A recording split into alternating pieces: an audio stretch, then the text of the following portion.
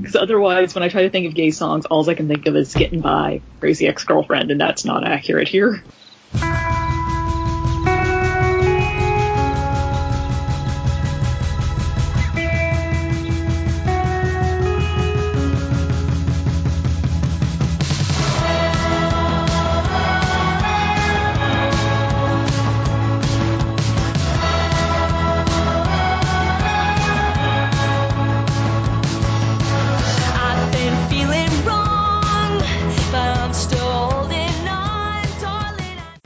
Welcome back to Manga in Your Ears. My name is Corey. Helen and April are with me. Everybody. Hi! I haven't been blooded out yet. Hopefully not. The song you heard at the top was by AW called Who We Are. We, again, struggled to figure out what song to pick, and eventually just landed on a queer artist AW is non-binary. We haven't talked about manga in like 1 minute, and that's what we should do. We're going to talk about Heart of Thomas in this episode for the first part, and then the second part we'll talk about Go For It Nakamura, continuing our Pride Month that was after Pride Month. But first is Heart of Thomas. It was originally published by Shogakukan in 1974. It was released by Fantagraphics over in the US much later than that. Remember when Fantagraphics used to put out manga, guys? I do. I'm still mad about Wandering Sun, so... It's just like ones that nobody knows about. Which, coming from us, is saying something. So, Heart of Thomas is about set in all-boys boarding school in Germany in like the 50s or 60s. I don't think it really says exactly when it's set, but I got the impression that it was like post-war, but not like immediately post-war. Mm-hmm. Yeah, so the main character is Thomas Werner. No, it's not. It is yes. No, he's dead. The titular Thomas. He could be considered a main character. Thomas is dead. The main character is it's translated as Juli, Juli, in the manga, but it was also translated as Yuri at least once in the manga. So there's some textbook Fantagraphic inconsistencies. But it's about that guy who seems to have loved Thomas but pushed him away to his apparent suicide, but everyone is categorizing it as an accident. And then it is about this new kid called Eric who has moved into the school, and he has a striking resemblance to Thomas besides like the hair color and the eye color, I believe. And everyone is just fascinated by this because they believe that Thomas has come back to life with new hair and eyes, I guess. And it's just about like these kids trying to cope with the death of Thomas and deal with their own adolescence and growing into like younger teens, and also dealing with the emotions they have for each other because Eric is growing some emotions for Julie. Julie had these feelings for Thomas. Thomas obviously had strong enough feelings to maybe kill himself. But it is a very complex manga that is just kind of hard to parse into a couple sentences as an introduction. And also, like, I don't think any of us finished it all the way through, correct? I did, actually. I finished it last night. It's a ride from beginning to end, all 500 pages of it. So. Yeah, Fantagraphics Omnibus. Yeah, I've been really bogged down with Otakon stuff, so I did not finish it. I just procrastinated. Fantagraphics Omnibus, the 3 volumes in Japanese into a very nice hardcover edition in English. But what did you all think of Heart of Thomas, or the parts that you read of it? My first thought was, well, this takes the kill your gaze trope to a new level by just killing off the kid at the very beginning of the story, which I knew was the plot of the story since I've seen people talk about this manga before, and how it's both a seminal and problematic work, which I think describes a lot of stories about queer people pre-AIDS crisis, probably. So yeah, I did like what I read of it, and it's really pretty. It's just a lot. It's a lot of drama constantly. It is the story is turned to 11 at all times when it comes to melodrama. There is no break. There are a lot of feelings flying around in this manga. Everybody seems to have feelings for everybody, and I don't. At least for me personally, I don't remember my analysis being quite like that. But there's a lot. There's a lot going on in here. For some series, a death is like a large part, or maybe the emotional height of it, and the death in the beginning is literally just the beginning of a lot of other things. Like Corey said, it's hard to sum up in just a sentence or two, which is why I let him introduce this series and not myself. I mean, there's adoption, there's missing parents, there's dead parents. It just runs the whole gamut in like 500 pages. But it keeps it interesting. I mean, it wasn't a boring read.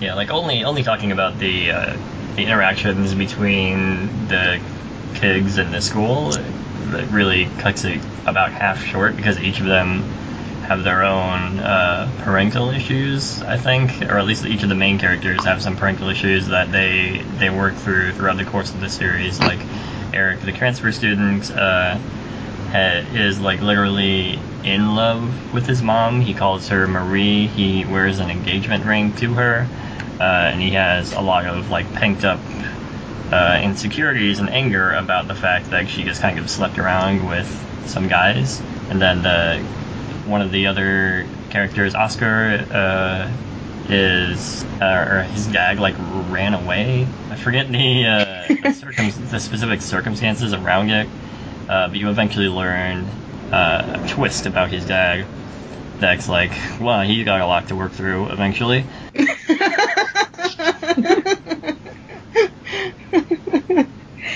I think the majority of the kids have a lot to work through. I mean, the main character spends the majority of his time being compared to somebody else, so that's going to bring its own issues. And then I don't know how far you all got into, and I don't want to give a whole bunch away, but then there's the issue of Thomas's family, because they don't completely disappear. Like I said, I don't want to completely give that away, but Thomas's family does eventually come up in the series, and that's a whole other twist, and it just keeps going. The series just keeps going. So I at least have not gotten to Thomas's family yet, but I am on page 342. Oh, you're gonna get there.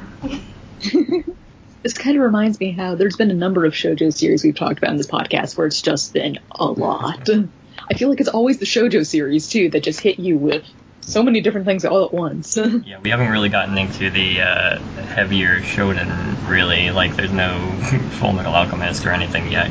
Full Metal Alchemist was less melodramatic than this, though. You know, they have their own set of impactful emotions.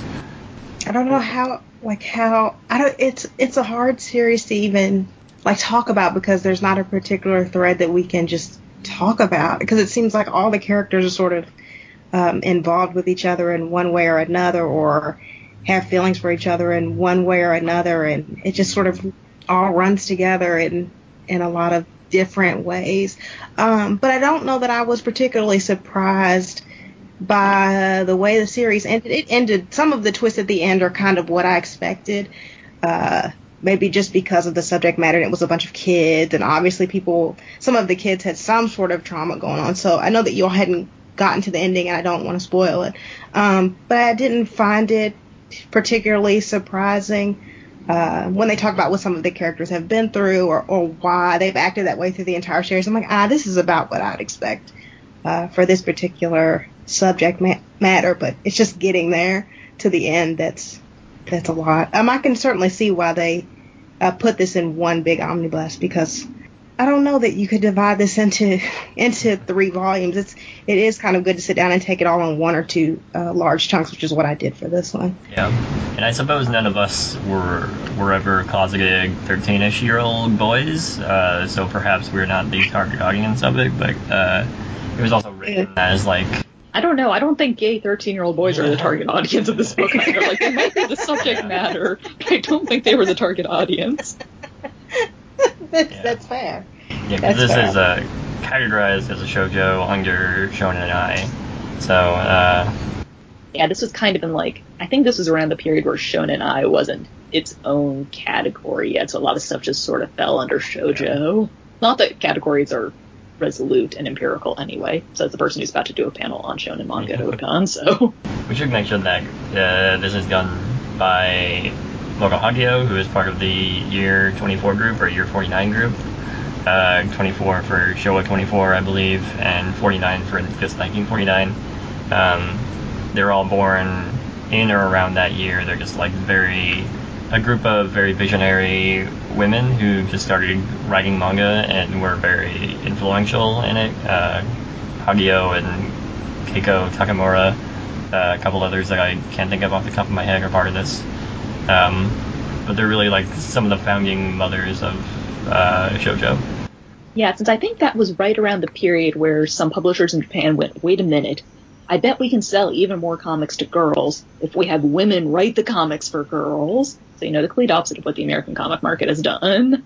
And so, since it was still kind of early on in what we think of as kind of modern manga distribution, I know that manga did exist before World War II and all that jazz, but it just wasn't nearly as big a phenomenon, it sounds like, from everything I've read. But this sort of shaped what shoujo would become, so many tropes that you still see today, like April was mentioning, the sudden, tragic death. We've definitely seen that in some other titles we've talked about on this podcast before, so. Well, I think even the fact that they're in a single-sex school, and just all of the emotions and the boys having a particular other boy that they look up to, or the boy that they look up to sort of rotates or changes, and everybody sort of gossips about who that boy is. I've definitely seen that, in later series after this one. Not saying that that's necessarily started here, but I've definitely seen that throughout the years. I mean, that trope specifically reminds me a lot of Yuri manga that we see these days. You've got all these characters of the same gender, and they're living in the school dorms, and they develop feelings. And whether the reader wishes to interpret it as, they're developing feelings for their classmates because there's no one of the opposite sex around, or because they're actually gay, is up to the reader's discretion. Yeah, it definitely reminds me of that. Mm-hmm. Although I think these boys are a bit bitchier. Only a little. Well, is that all that we have to say about Heart of Thomas? Does anyone have any closing thoughts for this section? I'm definitely going to finish it. I'm definitely going to finish it at some point. I just have not had the time to dive that headfirst into 500 pages of melodrama. And it's a really nice release from Fantagraphics as well. I might still be mad that they never put out All of Wandering Sun, but this is another really nice hardbound volume, extra big pages, so you can really appreciate the art. And I find the art fairly pretty, although some of the characters are looking a little too similar. Not just the fact that Thomas and Eric look alike, so we'll see how confused I get when I finish reading this. Yeah, I did struggle a little differentiating some characters, especially since some of the differences are just this one has black hair, this one has blonde hair. Well, and in some of the scenes, when they're shocked or whatever else, they just sort of are, their hair just becomes white. So then I'm sort of who's who? I can't, sometimes it'll be a really pivotal scene, but the color is taken away because they're shocked. I'm I don't know who this is. So I definitely had some of that issue too. But I think it's just one of those series, as much as we talk about it, you can't really talk about a lot of it without giving large chunks away just because there are so many twists. So I think it's one of those that you just have to take a chance on just because it was a classic. I think it's just one you have to kind of pick it up one day and sit down and really dive into it and see what it is. Listening to us, I think, gives you a bit of a sense of it, but we can't give things away. So I would say pick it up and just kind of thumb through it and see what you think. Yep. I agree with all that, and I do hear that Heart of Thomas is either going out of print, already out of print, or near that stage. So if you are interested in it, probably try to grab it soon. I'm not sure what the secondhand market is, but if it's anything like the secondhand market, I got mine secondhand. Below MSRP, okay. So for the moment, as a recording, it's still fine. Yeah, I mean, if it gets anything like the Wandering Sun volumes, in which some of them are $70, $80, then probably. Oh no! Wow. Yeah, probably getting to that sooner. then later. But for now, we will close this section out, and we will be back to talk about Go For It, Nakamura. I know it's careless. Whisper in my ear the words I wanna hear. Darling, I know you want this.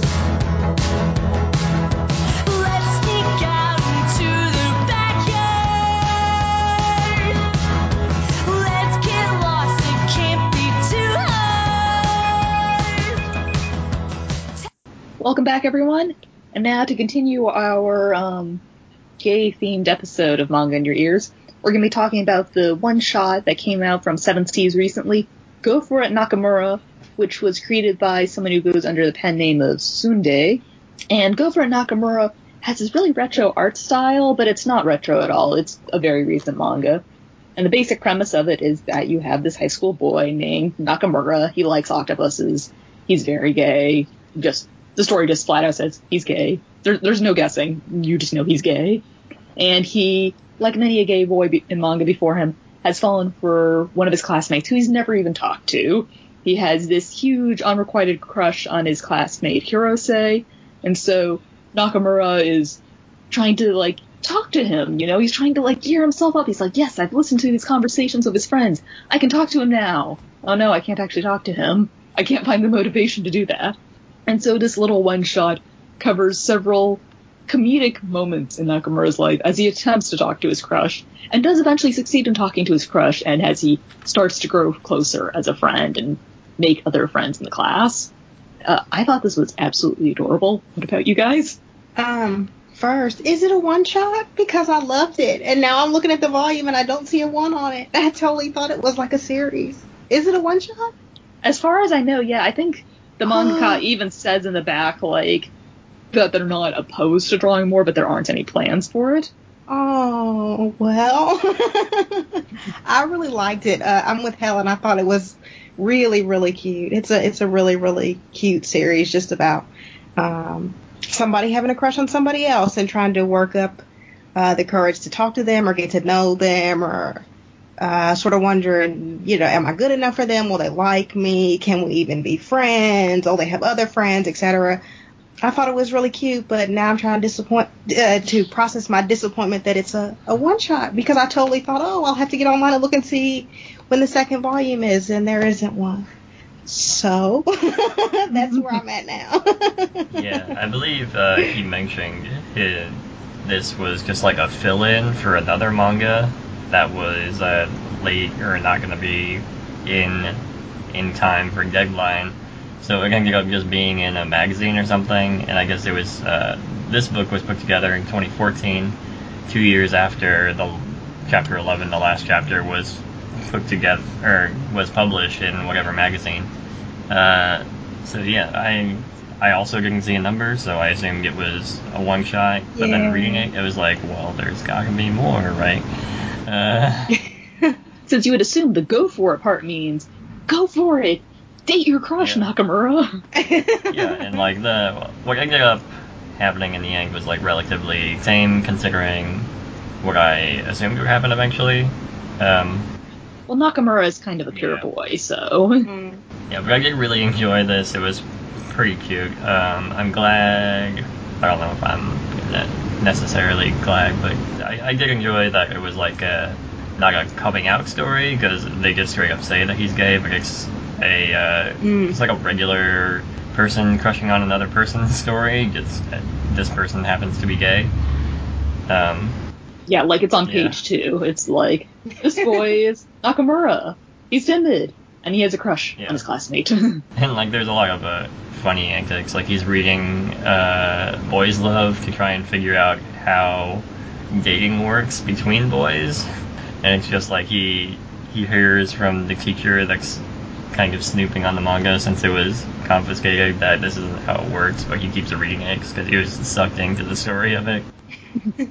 So he's no longer reading it for educational purposes, he's merely reading it for entertainment purposes. But I couldn't tell when the teacher said, the person will get a really warped idea because this is just 2 boys. I couldn't tell if the teacher thought that gay people didn't exist, or if he thought that, the relationships in the manga Nakamura was reading were bad.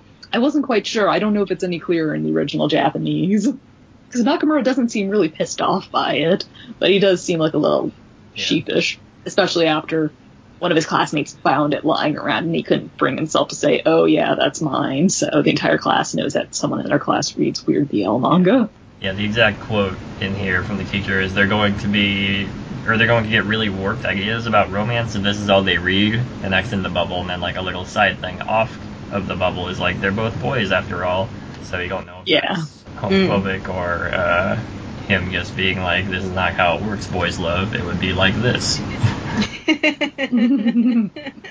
Yeah, otherwise the story didn't really feel that homophobic to me. I mean, especially since it's just open like, yep, Nakamura is gay. He's a timid gay man. There's nothing wrong with this. He likes octopi, so he's a little weird, but Nakamura is honestly more than a little weird, but that's what makes him so endearing. He's just a bit of a weirdo, but a harmless weirdo. He just wants to be friends with his crush. Is he super weird? I just got the sense that he was awkward. I don't know if that just means I'm awkward or super weird, but I don't know. He just struck me as just awkward, not incredibly weird. I mean, the two of them overlap. It's like when you're standing in a corner trying to talk to someone, you're both awkward and you look like you're being a weirdo. So. I'll have to keep that in mind. Oh no. He also has a peg octopus. But he's also totally okay with like cutting up octopi to eat, which I thought was kind of weird. Yeah, that was a little contradictory. Maybe Yeah, I was wondering if the mangaka thought that one entirely he through. likes them because they are so delicious. Oh, that's twisted. But yeah, and you mentioned the manga being like a fill-in. I don't know if it was a fill-in for the whole time or not, but in the author's note in the back, I think they said that this whole regular-sized volume took 2 years to be fully serialized. And you can tell if you look at the art on like the first page and the last page. Like the first page definitely looks something more like out of the early 90s. But if you look at the last pages, the line work and the inking is a lot lighter. It reminds me a lot more of the art style that developed around like the early 2000s in manga more. So it's not a really big shift. You're still going to know who all the characters are by the end. But I was looking at those and I was like, oh yeah, there's a real difference in art styles. I can't believe I didn't notice that when I was reading. Yeah, I guess it feels kind of gradual as you read each chapter individually. Mm-hmm.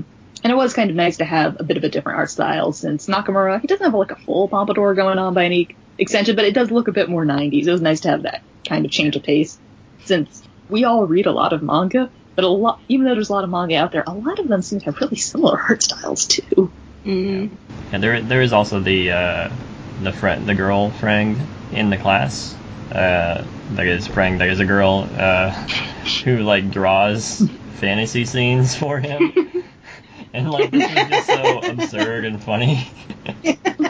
There's a total misunderstanding there, and it's great. But so I think I really enjoyed the manga overall. It was just like those kind of unexpected moments of comedy, basically throughout it. Besides being, a cute, unrequited love story. Yeah, like when I was in high school, my friends and I, we were kind of weird. We knew it at the time, but we were just kind of weird. And so whenever I see a story about high school characters and they all seem like kind of well balanced and not weird, I'm always like, that's not what high schoolers are like. So I like stories that understand that high schoolers are just kind of off sometimes. Yeah, you've got some of the standard stuff like the cultural festival and the field trip and all of that, but I think just because the two characters were who they were, it was cute the whole time. I mean, Nakamura tries so hard, so it's just I just thought it was cute. I did also really like the play chapter a lot. Like I could see where the story was going, and that just made it even funnier to read. Mm-hmm. And also Nakamura gets so confused. He's like, oh, I see Hirose's sister, but she has the same face, so I'm sort of attracted to her as well. Am I? Like, I'm pretty sure he actually questions, like, in there, like, am I actually fine? It's like, whoa, a manga that acknowledges bi people exist. Yeah, not in a fetishized way. Yeah, that was probably one of the better jokes in the series was that particular chapter. Yeah, so I guess this might just be a shorter podcast episode from us this time, since Go For It Nakamura is currently complete in only one volume. If there's another volume, you will hear from us. And I feel like I've summed up my feelings on it pretty well. Do you guys have anything you want to add? I'm very sad that there's not a second volume. I just finished it today on my lunch. I'm like, great, I'll go on Amazon and I'll check and see when the second one comes out. I had like no idea until right now, like live on the podcast, everybody, that there wasn't another one. So I'm still trying to get through that. So obviously I would recommend it to people just based on that. It is really cute. He's a pretty Nakamura. That is a pretty. What's the word I want to use? I don't want to say innocent, but there's just something very, I don't know, maybe earnest about him, and just trying to get to know the person that he likes. I guess maybe I'll have to agree with Helen a little bit that maybe he's a little weird. Maybe we're all a little weird. So, but it's just really cute trying to see him get to know somebody else. And like Corey said, it is nice that this isn't necessarily a coming out story. He's gay, and that's established, within a couple of pages, and then we just move on from there. So that's not. And I definitely think like young teens could read the story. I don't think there's anything questionable in there. Yeah. So it's also nice to have manga titles that we can recommend towards younger audiences, since I don't know about you guys, but I was probably reading stuff that was too mature when I was in high school anyway. So I think it's going to happen. It's just going to happen. So, Corey, do you have any thoughts? Oh, should I say stuff? I'll just say that my brain felt very targeted by the use of octopi in this manga. I thought that was Dana's thing, not your thing. No, Dana's thing is jellyfish. Oh, okay. Oh. Would you recommend it to other people based solely on that? Octopi alone aren't enough to make Corey recommend a manga. Darn. I would recommend it based on it being an extremely cute gay story, and also very funny in between those cute gay moments. Yeah, I keep thinking of even more funny moments in there. Like the teacher probably was a former delinquent at one point, so he helps get his students out of trouble. or like someone tries to con Nakamura into signing up into the occult studies club, and he's just having none of that. So there's a lot of really good little moments in there here. Partially since the chapters are so short, so it bounces around a lot. But it was a very satisfying one-volume read, at least. And so with that, I think we have wrapped up the episode. If you guys want to suggest titles for us to read in the future, since we are always constantly racking our brains for more titles to especially read, old ones. You can shoot us a suggestion. Yeah, especially the old ones. Like currently being published stuff, we've usually got many suggestions for. Older ones, it's a little harder. So you can shoot any suggestions you have over to our Twitter, which is Manga in Your Ears. And we check that pretty regularly, so we'll see anything you guys send over there. And otherwise, if you want to hear me ramble on more about manga and light novels, you can read my reviews over at Narrative Investigations or at the OASG. And I'm also on a podcast over there because manga's taken over my life. I think manga's taken over your lives as well, especially you, Corey, since you also do reviews. Manga's already taken over your life, though. You can find me. You can follow me on Twitter at least at Manjiro Rand. I am still alive, so you can follow me there. And you can find me on Twitter at ImpassionateK, and you can find all of the episodes of this podcast and my other podcast on sports anime at taikupodcast.com. TAIIKU. You will not believe how many sports anime there are until you start looking at the Taiku podcast and going, oh yeah, I guess there are a lot. There are a lot. Clueless, the live-action movie from the 90s. Wow. Yeah, sometimes the definition of sports anime is a little We talked about tennis, or they were playing tennis for a couple minutes in the movie. It counts. But how's that anime, though? Don't ask questions. Okay. Well, we will see you guys in about 2 weeks then. Bye. Bye.